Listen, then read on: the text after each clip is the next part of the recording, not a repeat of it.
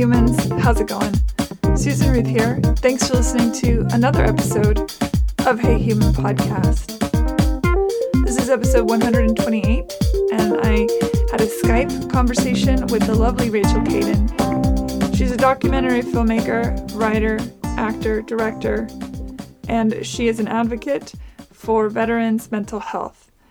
The project she's working on currently is a documentary entitled Man Down, and it focuses on PTSI, post-traumatic stress injury, and veteran suicide. It is alarming the rate at which veterans commit suicide when they get back from their missions, and for Rachel, the conversation gets very personal very quickly, and you will hear why, of course, as you listen. When we recorded this, it was September, and I had just started my braces, so you will notice I am lisping a lot, and hopefully that won't be too distracting in the conversation. There's not much I can do about it at this point, except for know that I realized pretty quickly that I can't wear those things while I'm talking because it makes it harder to understand what I'm saying. I know that now, but of course when I first got them I didn't, so just bear with me, and that is the deal there. I'm sure you understand. I got 5 more weeks, and then I'm done with those. So, all right, usual stuff, social media, Hey Human Podcast. Email me, Susan, at heyhumanpodcast.com. I'm going to have a lot of links, as always, for this episode on Hey Human Podcast website, and I encourage you to check out those links, especially Rachel has given me a lot of information to share with you all, so definitely please check all that out. Keep an eye on those around you, and if somebody seems blue or despondent or showing some signs that they're not being their normal selves, definitely reach out. You know, we need each other. Let them know you're there and that they can talk to you, and, you know, just be a friend and show your heart. It sometimes just takes a single word, you know?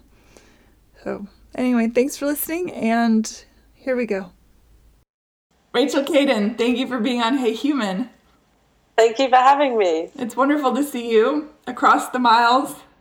I know. Where are you hailing from in England? From London. Okay. So I'm in the capital. I'm actually at Jodie's house, my agent's house right now. Hi, Jodie. Yes, I'll pass it on. I'll say hello. But we've been rehearsing for his play. He has what play? It's called The Unspoken, and it's performing in Barons Court Theatre, which is a small, really famous little theatre. It's like an amazing space. It's like a haunting tale of a blind girl that stays at home, and her father's quite abusive. So yeah, he's a really great writer. Oh yes, I read the play is phenomenal. The Moors. Did you read that book? I'm so angry with the ending because obviously, the first thing is that during reading it, I was like, oh, I wonder if this is going to happen. Will this happen? And Jodie would just look at me and smile.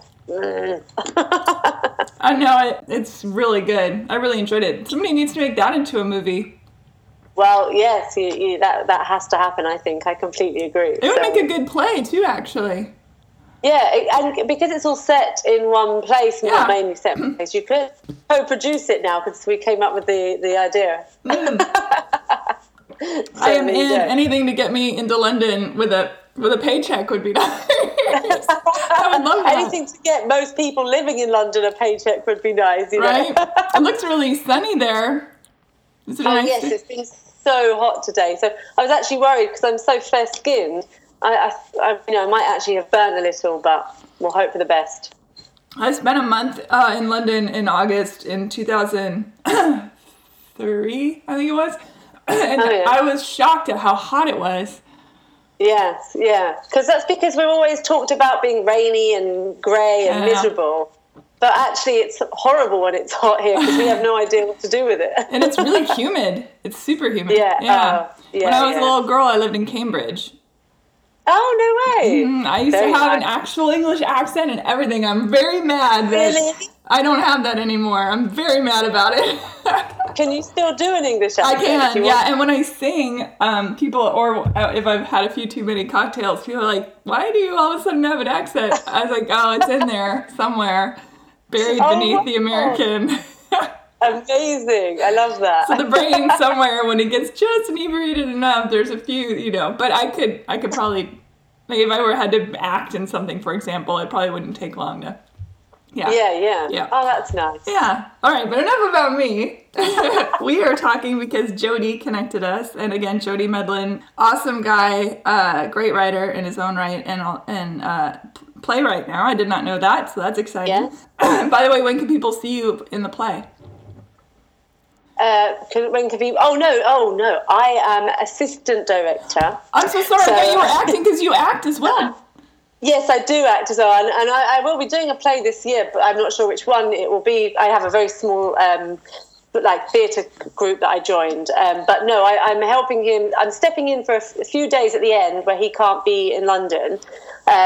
So I've been watching some very talented actors, much more talented than me, rehearse, and it is just, it's just amazing watching people put hard work and talent together. It's magic. Yeah, there is something very special about watching actors in a theatrical sense.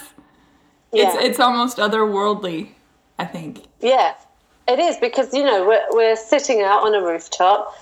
We've created the space, and, some of the things that come out of this play, they really disturb you. I mean, it takes you on a real journey.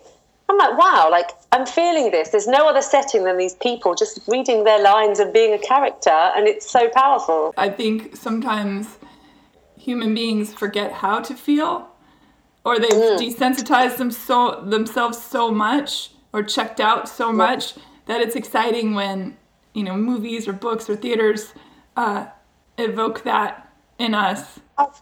Yeah. I think that's a way that a lot of people manage to be able to feel, and they can share emotions through films and music and books and, all types of creativity, really. Yeah. So, I read something the other day. It was quite funny about next time someone says, why don't you get a real job, like in the creative industry, ask them not to watch sports, not to watch movies, TV, read a book for a month, or play music, and then ask them if we're wasting our time. So.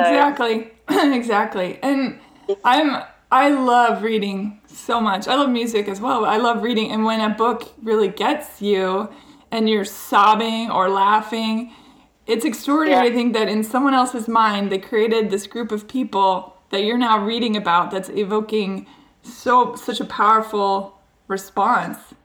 Yeah. It's awesome. Yeah, I know. It's incredible. And I actually think that's where film, has to really step up their game a bit. Because with a book, it's your imagination. With the film, you're feeding so much to the audience, but you have to allow them to still engage with their own creative mind as well. So it's a bit... It's a perfect segue, my dear. All right, so you are, in fact, a filmmaker. And I am. You went, so you studied film at London Metropolitan University. I did, yes. All right, and and you've also created not just the film that we are about to talk about, the documentary we're about to talk about, but I looked on your IMDb as a film called Journey, a film called Minds Matter, which is about mental health.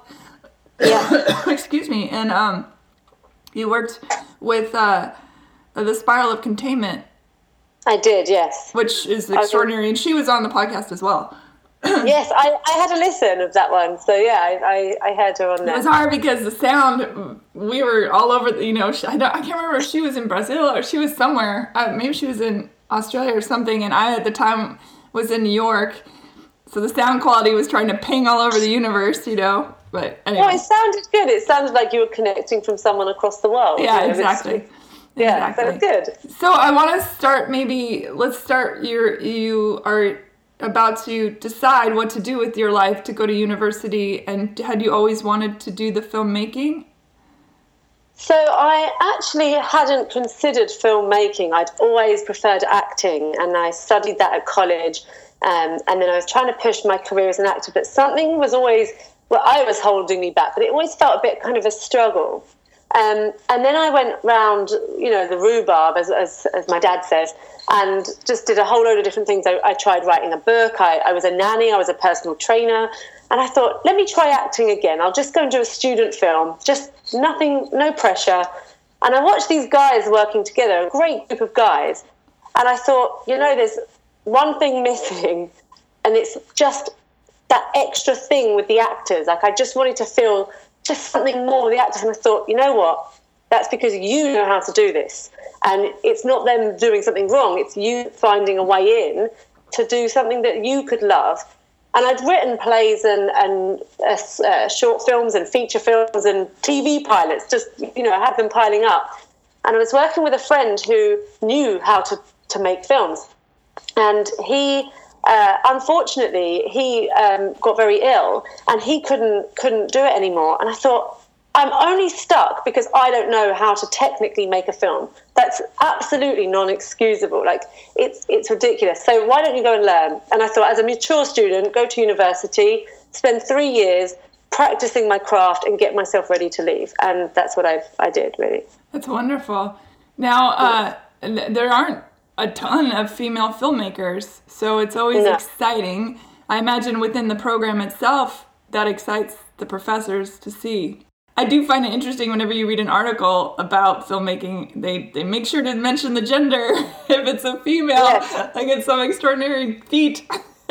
Yes, and also your background, your ethnicity now helps. It's like there's now a platform where actually diversity is being celebrated. So it's great. I do find it quite funny that when I've done like more of the corporate work and stuff like that, I turn up with my camera to film.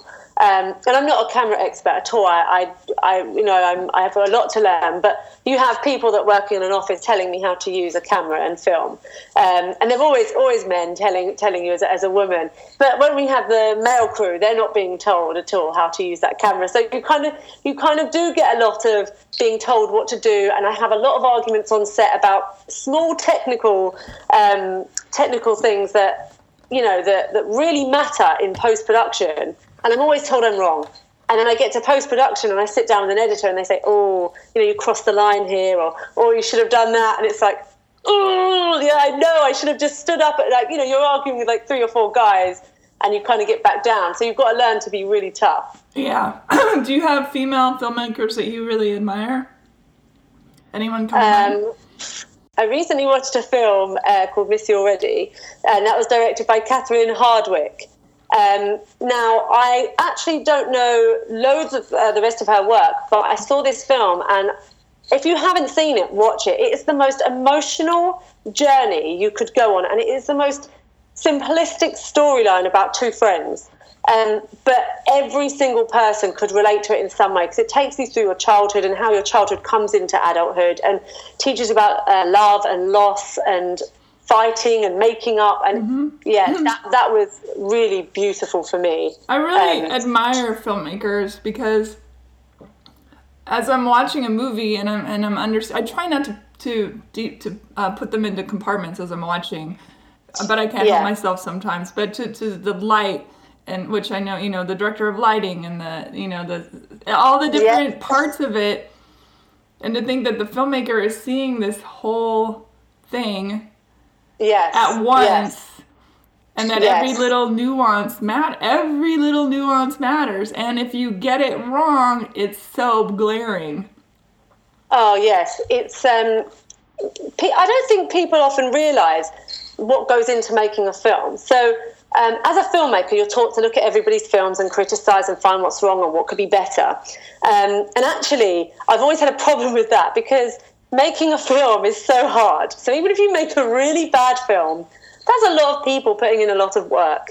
But it's all those little details that you're not meant to appreciate consciously as an audience. It's everything subconscious. And I think when you're watching a film, hopefully the people making it have all put in their own little minuscule amounts of detail and care, that there is always something to appreciate. Yeah. Even if it was just what they were trying to do. Right. I think it's something to appreciate. Right. And some films, of course, go down in history as being so bad they're great. Yes, exactly, and they become part of your favourites, and the cult followings and things. Yeah. Yeah, I think I was listening to a podcast a while back with an editor who was talking, I think it was about Quentin Tarantino, saying that he would never, ever put a movie down. He'd always come out and be like, oh, it was great, it was great, it was great. And if it wasn't him, then I apologise. But yeah, that attitude, I think, is what we need to have in this industry. Let's find good, build more of that. Yeah, for sure. I'm sorry I keep hacking at you. I feel terrible. No, it's fine. As you said, it's human. You know? I Sometimes know. Darn it! I wanted to be better human today. In your body of work, it's very. Speaking of human, it is very much about the human experience, but on what might be considered a darker side of it. Yes. What draws you to that? Oh, that's a very good question. So, well, I had quite an interesting life growing up, as I guess I was around a lot of different types of people that went through some, really bad things and some great things. I had, very friends that had no money, friends that had some money, that were bullied, that were beaten, that were, awful things could happen to them. I lost my mum when I was young. So I guess, from a young age, I was going out doing things that a child shouldn't be doing, getting in trouble. And I just saw a different side of the world. So I guess in some way, through, my own trauma and other people's, I took something from each of those. And one thing that I've always been really amazed by is how much pain connects us all, but that we all stay so individual with our pain. So I think in some ways my storytelling is a way of saying, especially with my last film, it centered around a father losing a son. Now, I haven't lost a child, but I think everybody could appreciate that must be the worst kind of pain to feel when it comes to death. So every person that's ever lost anyone would feel that isolation, that loneliness, that feeling that it's not fair, that it's unjust. And, without knowing it, if they talk about that film, they're connecting in some way. Yeah, I mean, it's really beautifully said, for sure. We hate our pain, but how much we grow from it is... I hate to say it, but I think we grow from our pain far more than we grow from the happy moments. It's a real bummer. But, I actually always say through pain we grow, and it's through the happy times that we enjoy and make memories. It's the happy times like a reward for all the lessons you've had to learn from pain, I think. Yeah. Kevin Williams is the subject of the documentary Man Down, which is this the most recent project for you? Because you just mentioned another project. Is that the one you were referring to? So the film I just referred to is the short film that I just made, I think that you saw on IMDb, Journey. And then, Man Down is now the one I'm in development of. Okay, so Man Down is Kevin Williams' story. And had you known him before? Yes, so I had known Kev for about coming up to 10 years, I think it was. And he was someone, he basically, the only way to describe him was a brother. I met him and he was an annoying little pest that I just couldn't shake off or ever get tired of. And he found me exactly the same. And we would just tell people, well, this is my brother, this is my sister. It just was so normal. And I made a 3-minute documentary on him at the start of my university. I had to do a small documentary. And we just planned from there, let's make a feature length. And of course, sadly, he took his life this year, and now I'm just going to do it in his honor. Yeah, I'm so sorry for that. It's awful. Thank you. Did he go off to Afghanistan or Iraq? So he went out to Iraq, yes. He went to Basra. He was sent there the day after his 18th birthday. He was the youngest rifleman to go out to Iraq. And... Yeah. I mean, he was trained to shoot. He wasn't trained to be, fixing vehicles and stuff. So he really was there with the action. Yeah, they're trained to kill, basically. Yeah, not just shoot, trained to kill. And through that service, he came home and had PTSD. Yeah. So I mean, I actually think that when soldiers are going out on tour, in whatever capacity that they're going out, that they're all going to come back and in some way be affected with PTSD, because their training alone is teaching them new survival skills. It's teaching them new dangers that you are not used to in the civilian world. So, you know, he did come back, and I don't think it hit him for a couple of years. Or he didn't know about it straight away. He just felt sad a lot of the time. That was what he said.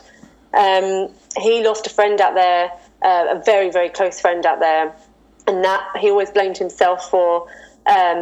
You know, he just didn't know how to fit back into the world at all. I remember, and it's the example I always use, that, you know, if a balloon popped near him, it would completely freak him out. Top would be off. He would be screaming, shouting. He wouldn't be in reality in that moment. And then he'd have to come out of reality and everyone looking at him, judging him. Yeah, it was extreme. And then there were times on his own he just felt sad, just like he didn't have a place in the world at all. It is very strange to me that in the military they spend 4 to 6 months training you to be a hive mind. They remove your individuality. They train you to kill, of course. Mm-hmm. It's part of the job. But when you've served in the military and your tour is over and you come home, there's not 4 to 6 months of, I don't know what you want to call it, deactivation, rehumanization, reintegration. They spend all this money. Well, you know, it's almost as if they, dare I say, don't care what happens once these people have served their time. And I say their time as if it were prison, because I've interviewed prison folks who have served the military as well and are now in prison, and they feel more comfortable in a prison environment because it mirrors so much the military environment. Yes. That says a lot. Yes. I mean, well, first of all, one thing that's really hard here in the UK that I think different in the US and in Canada is that we don't record the statistics of, for example, veteran suicide. So we don't have an official way of being able to monitor how many lives are really affected and lost after they've left. So we often, veterans here will feel like, and they will describe it as, once you leave the army, the door is closed and you are completely gone.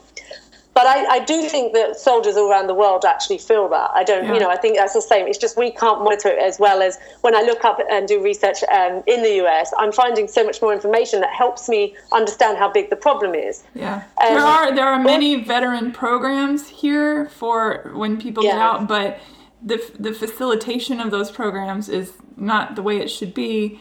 No. I'm curious, why do they not track those statistics? Well, I got one answer. It was about money, that nobody would invest the money in it. They really want to, but they would have to pay our National Health Service for the records, and that would cost more money than people are prepared to invest. But they'll spend $1 billion on a freaking bomb that they have already ADF. Yeah. It's so maddening. Yeah. It's so maddening. It's what the problem is that there's not enough preparation for the emotional trauma you're going to face as a soldier. Because, you know, and I'll mention, actually, I get a lot of my information from a wonderful man named Lee, who runs Save Our Soldier, which is a UK-based charity that really approach PTSD totally differently. They have a sister charity in America. I think it's the Elk Institute, as far as I believe. And you know, again, as he has explained it to me, you know, just being trained to go to war, your brain has been altered. You know, That's just right. Being trained, the images, the information. So it is definitely a cause for concern that these young people are not being trained on those effects. You're also taught about, you know, man up, keep fighting, soldier on, and then you go out there. God knows what you're going to see. Whatever department, whatever, you know, your role is in the army, you're part of a group of people that are very close together, saving each other's lives, from the person that's cooking food to the medic to a rifleman. And then you come back, you're completely thrown out without any kind of, like you said, debriefing, like any program.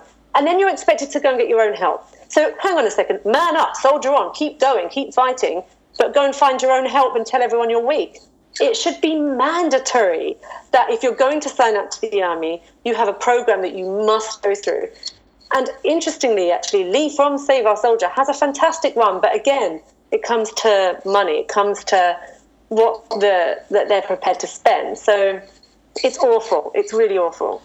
It is awful. And you bring up a good point, too, that when these young people, men and women, are put together and they form a very tight bond because, A, their life depends on it, and B, you know, of course you would develop familial bonds with the people that are going through this same insane experience. And then what are the people that do take a life? You know, how do you... The soldier brain has a directive. The civilian brain understands what taking a life actually means, you know, and just because somebody is on the opposite side and they're the enemy, but we're the enemy too. You know, it's like the concept of enemy is such a weird concept. And you have to be taught. You hear stories where they, you know, where opposing sides will make friends for a day, or there's friendly fire being shot back and forth, and it kind of becomes a routine, you know, between these, you know, these two, exactly as you're saying, enemies. And you do know what you're doing, but you're being told to do it for your country, and it is. And don't get me wrong, you know, actually one thing I've learned in my own research, you know, as a complete hippie myself, it's like, you know, make love, not war. We need a defense system. I mean, especially if you compare US and UK, we are very powerful countries because we have a very, very strong defense. So we can't, you know, you can say you don't like war, but, you know, we have to appreciate that we have the freedom to say that because we have strong defenses in our country. Absolutely, without a doubt. I am in awe, and I honor and thank the service that these people do. I certainly couldn't do it. But it upsets me to no end that we expect these men and women to go experience this, and that we do not cradle them in the arms of thanks and protection and help and mental and physical well-being, financially, all those things when they return. Yeah. That is just, to me, that is so maddening. That's my issue. I know. I have no problem with people signing up. I mean, there are lots of reasons people go and join the service, and I understand that. Some do it to get out of poverty, some do it to get out of prison, some do it because there's a promise of education on the other side. Some people do it because they truly want to do it because they think that they owe it to their country, and I applaud all of those reasons. I get it. That's not that's not where I really have the faults is the aftercare. Yeah. If you went and had surgery, they wouldn't just send you out into the street afterwards and be like, all right, well, good luck with those sutures. And, you know, you have to go find your medicine somewhere, I don't know where, and try not to get an infection. They don't do that. Yeah. You know? No. And the physical rehabilitation is actually quite good. And that's the problem. It's that, you know, well, first of all, we know from enough studies around the world that any kind of emotional stress and trauma actually affects us physically. So it's in physical interest to look after people emotionally. And soldiers are going out there believing they're doing something very honourable. And many of them say that, you know, when you discover a lot of the real reasons that they're fighting, it's not the same. And, you know, they will never break their code. They're part of something strong. But it's like we all know that there's a economic value in war. We know that it's making some people very wealthy somewhere. So that's fine. Okay, you've got these people going out and really risking their lives for all of us to be very powerful and free. Look after them. That's it. Just simple as. Yeah. Just help as much as you can, because I was reading recently a book by Johann Hari called Lost Connections, an amazing book. Talks about depression and anxiety in detail. But one thing it does mention is that the lack of connection, human connection, is one of the, you know, is a massive contributor to us feeling depressed and anxious. Loneliness is almost as toxic as, you know, smoking and drinking, all of that. So imagine being part of, I mean, they often say a brotherhood, which is just just shows how there's a lack of females in the army. But, you know, you have this brotherhood, you have this connection, and then you're just thrown away. So you've gone from depending on other people for your lives, sharing every terrifying moment, to being left on your own, disconnected, uncared for. That's right. What do you expect to happen? Yeah. You made a comment a second ago that was really interesting. You know, the aftercare, let's say you lose a limb, right? You come back, the aftercare for losing body parts like that is good. You know, they'll help you with that. But the brain is still a part of the body. Yeah. They seem to, there's the disconnect. The brain is a major part of the body. It is the biggest, you know, it's the showrunner. Yeah, it is.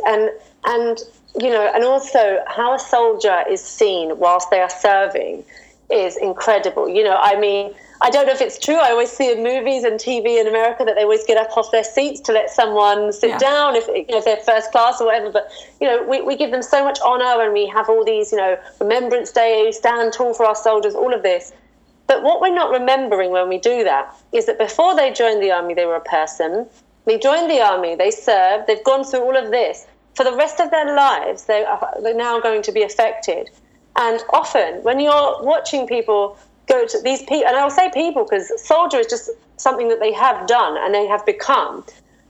When they go to prison, when they're on the streets, when they're drinking, when they're having, you know, PTSD moments where they're completely having meltdowns and we're judging, you know, that is a soldier. If you're going to celebrate the honor of them fighting, you must help them when they're struggling among our community, among civilian life, because that's all we know.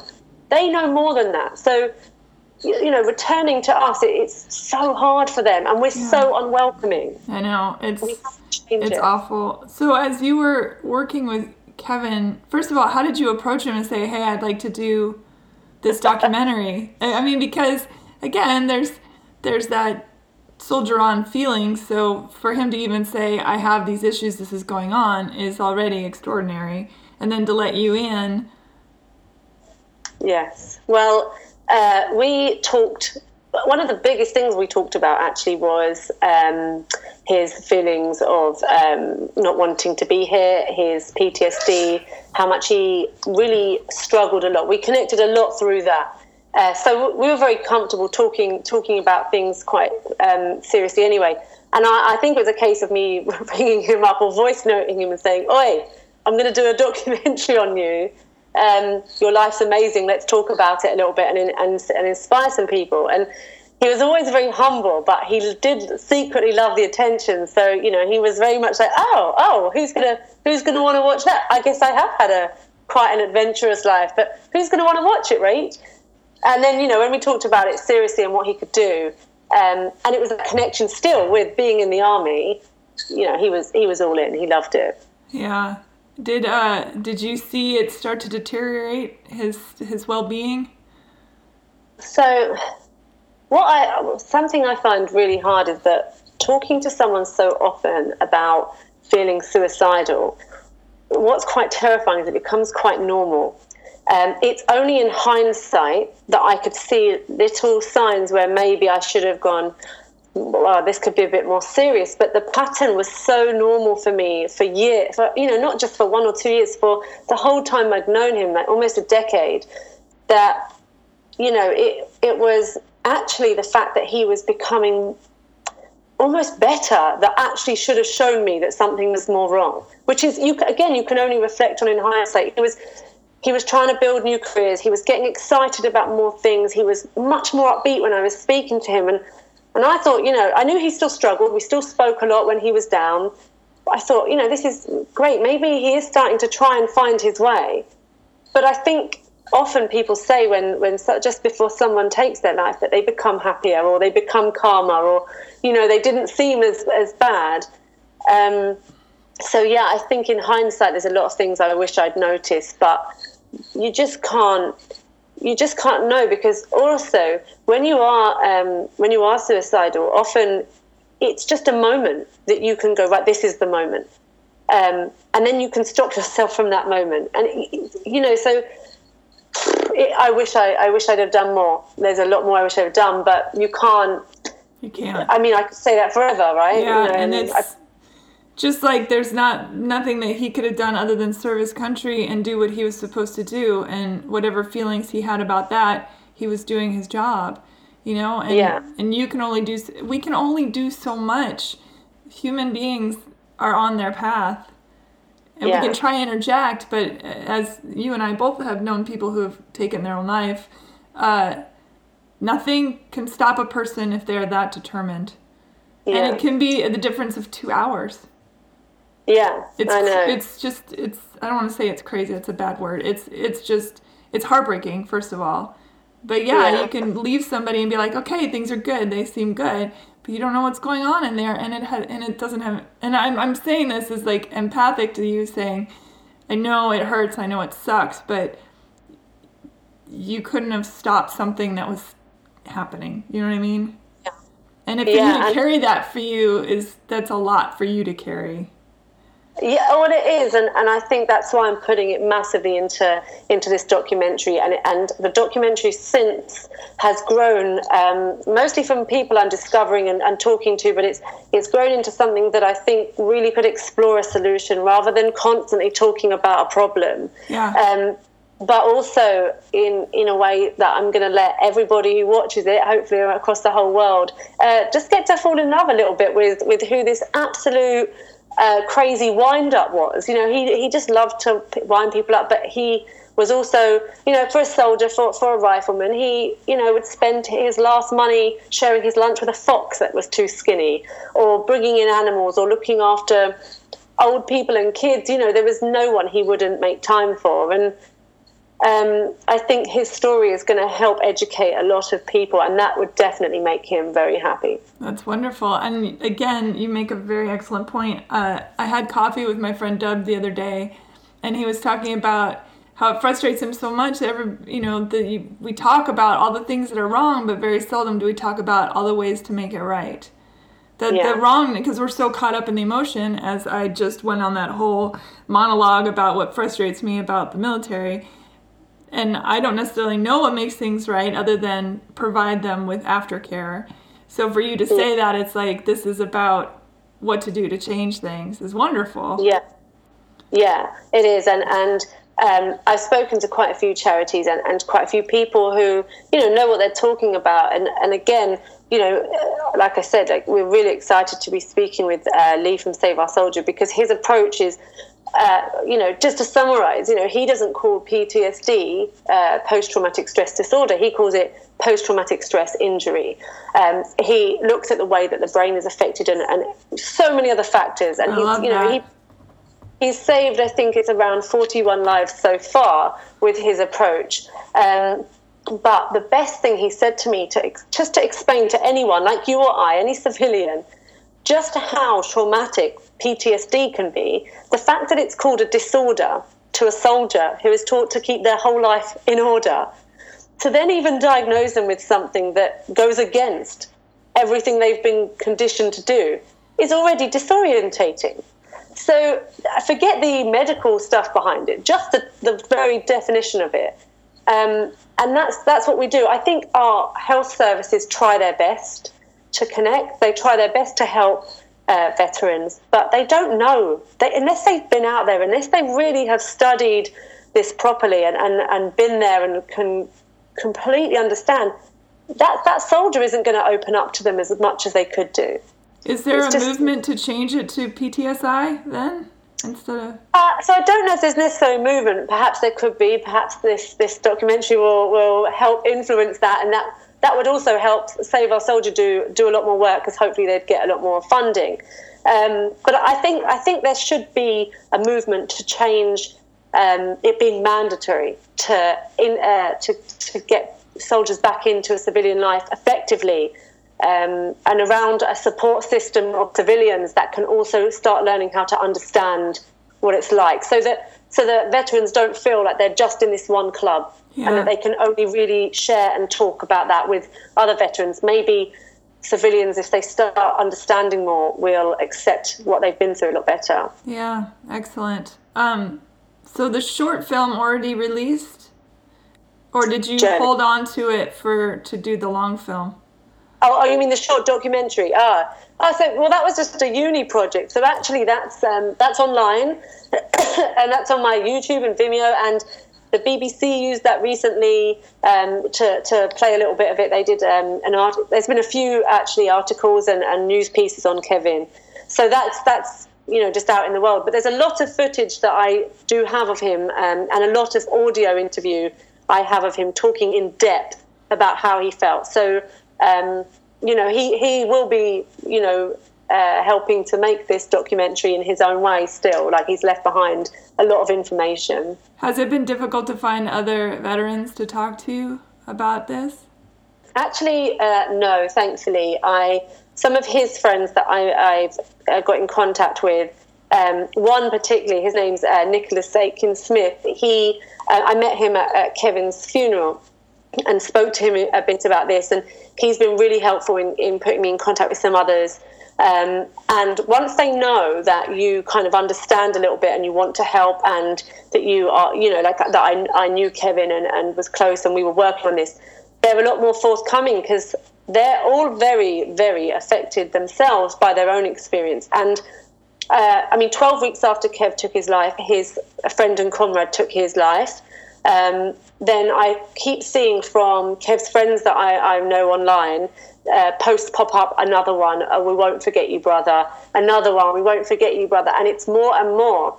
And so I think because somebody is trying to speak out on behalf of their family that they're losing, their military family they're losing, they really want to help get involved. Yeah. Here the statistics are right around 22 lives a day. So that's what's going around on Facebook, actually. So it's that's the American statistic. That is insane. Lives a day. And the thing is, my question is this. So if we had regular civilians being killed every day, for example, whoever was responsible for that would really be in a lot of trouble. But actually, the Ministry of Defense, or any country's, Department of Defense, you are responsible for this, because you are training these, and a lot of them kids. Kev joined the army when he was 16, went to war at the day after he turned 18. You are responsible for doing as much as you can. Now, if they had a program, if everywhere had a program and you left the army, it was like, you must go through this 4-month program, we're going to do everything we can to help you, and you're going to get further support whenever you need it to come back to, and then 22 lives a day were still going, we'd be like, well, who's responsible? Because you are doing amazing work to try and help people. But you're not doing amazing work. And that's the saddest thing. If you speak to a veteran, they will never put down their comrades. They will only talk highly of serving their country and their time in the army. When you ask them how the military looks after you, their tone changes. Their tone completely changes, because there's that bittersweet, you made me, but you broke me. That's well, and many of the people that I've spoken with, and also as you spoke to before, realized what it's all really about. They're not pleased. No. And a lot of them feel as if they were, duped. Yeah. But you're in then.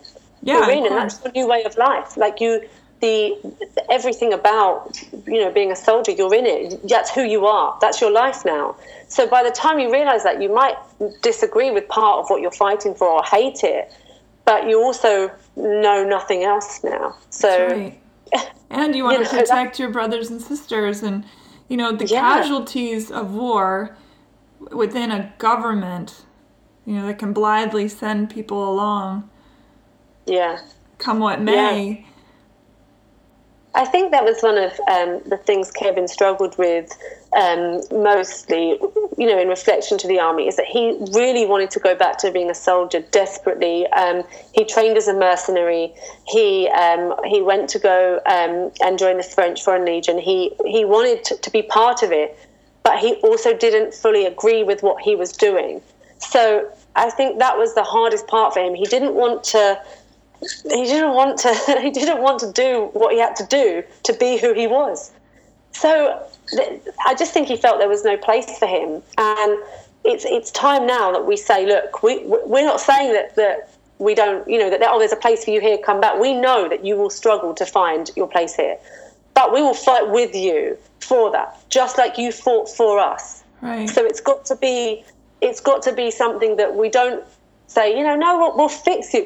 It's not about fixing. You're a new type of person now. Let's find a way for you to integrate back with us and connect. They fought our war, now we need to fight their war. I'm going to use that in the document. That's beautiful. It's so true. I mean, I commend you for getting this out.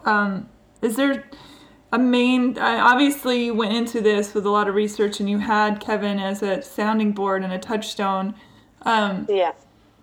Is there any aha moments that you had along the way that you were just either in a not necessarily negative, but in a positive way, just anything that really stood out as life-changing for you? Or I think massively the documentary, because I'm not a military expert and I'm not going to pretend to be, and I actually think I need to approach this film as a civilian that doesn't know that much, because then I can learn as the audience will learn along the way in the story. So, I want people to connect. But through investigating about PTSD, it actually, I've branched out to learn more about, just what makes us feel isolated and alone. And learning this disconnection from society, I think, is, first of all, a massive problem just in the Western world anyway. Let's just go with the Western world.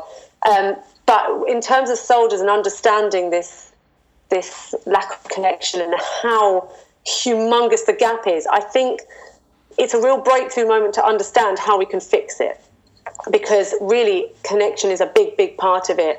And also understanding how, again, like I mentioned with Lee, talking about your brain being retrained for new survival, to understand for all of us as humans, the things that we go through, retrain our brain for new dangers. So, we can look at each other's behaviors and start to understand where they must be coming from so much more, and where we come from ourselves, and how there's no set way of being normal. There's no set way of being. We're sculpted by everything, and connection and compassion has to come into our lives more. I think it might not sound so but that for me has been the biggest lesson so far in my research. Yeah, it's beautiful. When will this be released and launched? Well, that is the $1 million question right now. So, we're actually, we are at the very beginnings of production. We're still, developing a lot of the ideas, and we're in talks right now with some good people about getting on board and helping us produce this. But I think I could depending on what they say, that's going to change everything. But, I'm going to start doing some of our filming very soon. I mean, I could actually film this and have this ready very quickly if I get all the goes ahead. But it's all the admin stuff, the business side of it that leaves the question marks open. That's a very roundabout way of saying I don't know. Totally understand. How might people track this? And not only that, but support it if somebody wants to help donate to the cause or be a part of it. So massively at the moment, Jody at Penworks Media, he's put a little 2-pager up on his website, so penworksmedia.co.uk. And at the moment, that's where it's staying. But you can keep a track of me on Twitter and Instagram. It's just Rachel Caden. Once I can start releasing things, I will. And then eventually, I'm sure we'll have all the Facebook pages and the websites. And once it becomes a fixed title, we can do that. But just keep an eye on what's going on. And also, I really encourage anyone that wants to add anything or talk or has a story of their own to get in touch with me. So maybe I'll leave you my email address, or you've got my email address. I do, and I'll put it on the links page of heyhumanpodcast.com, and I'll put your email up there with a space so that the little robot spiders can't just automatically. Or if you prefer, they can email me, and I can then personally. Whichever is best. Honestly, it's because right now we're still such early stages. It's hard. There's not just one direct way, because the project organically has just grown. So we are managing where it's going, and we're kind of going with the project. Yes. To make sure we tell the best story for Kev. Are you going to try throughout to use the PTSI just to start getting it in the vernacular? I think I might have to, actually, because I really do. I really like it. I really agree with it. So I think, and because, like I said, we're hoping. I mean, Lee is very, very involved with speaking with us now and very excited to be part of the documentary. So I think we'll have to take on his approach and respect that, because, you know, if it's working or helping, it's worth it, right? Well, I mean, I think you nailed it when you said the stigma behind the word disorder is everything. Yeah. It's funny how words are definitely so very powerful. Yeah. You know? I know. Yeah. I know. So. Oh. Well, Rachel, you're delightful, and I'm so excited that you're working on this project, even though it comes from such a sad place. But Thank you. In all honesty, I feel like Kevin is probably extraordinarily proud of you and this work. Thank you. It's really lovely. Sorry, it makes me a little emotional. That's why I'm holding mine back here as well, because it's tough, you know, like having to talk about this as from a filmmaker and business point of view, that you often forget you're human as well, and that you know, like I've lost someone who was my little brother. So yeah, it's an emotional roller coaster. Yes, because of you, he will be immortal. You know, they say that you die 2 times. Your first physical death, and then the next is the last time somebody speaks your name. Oh, yes. So, yes. Well, he'll be very happy to know that his name will be spoken forever. Yeah, you've made him immortal, and that's a beautiful gift. You know? Thank you. Yeah. Very kind. Thank you, Rachel. Thank you. Bye, everybody.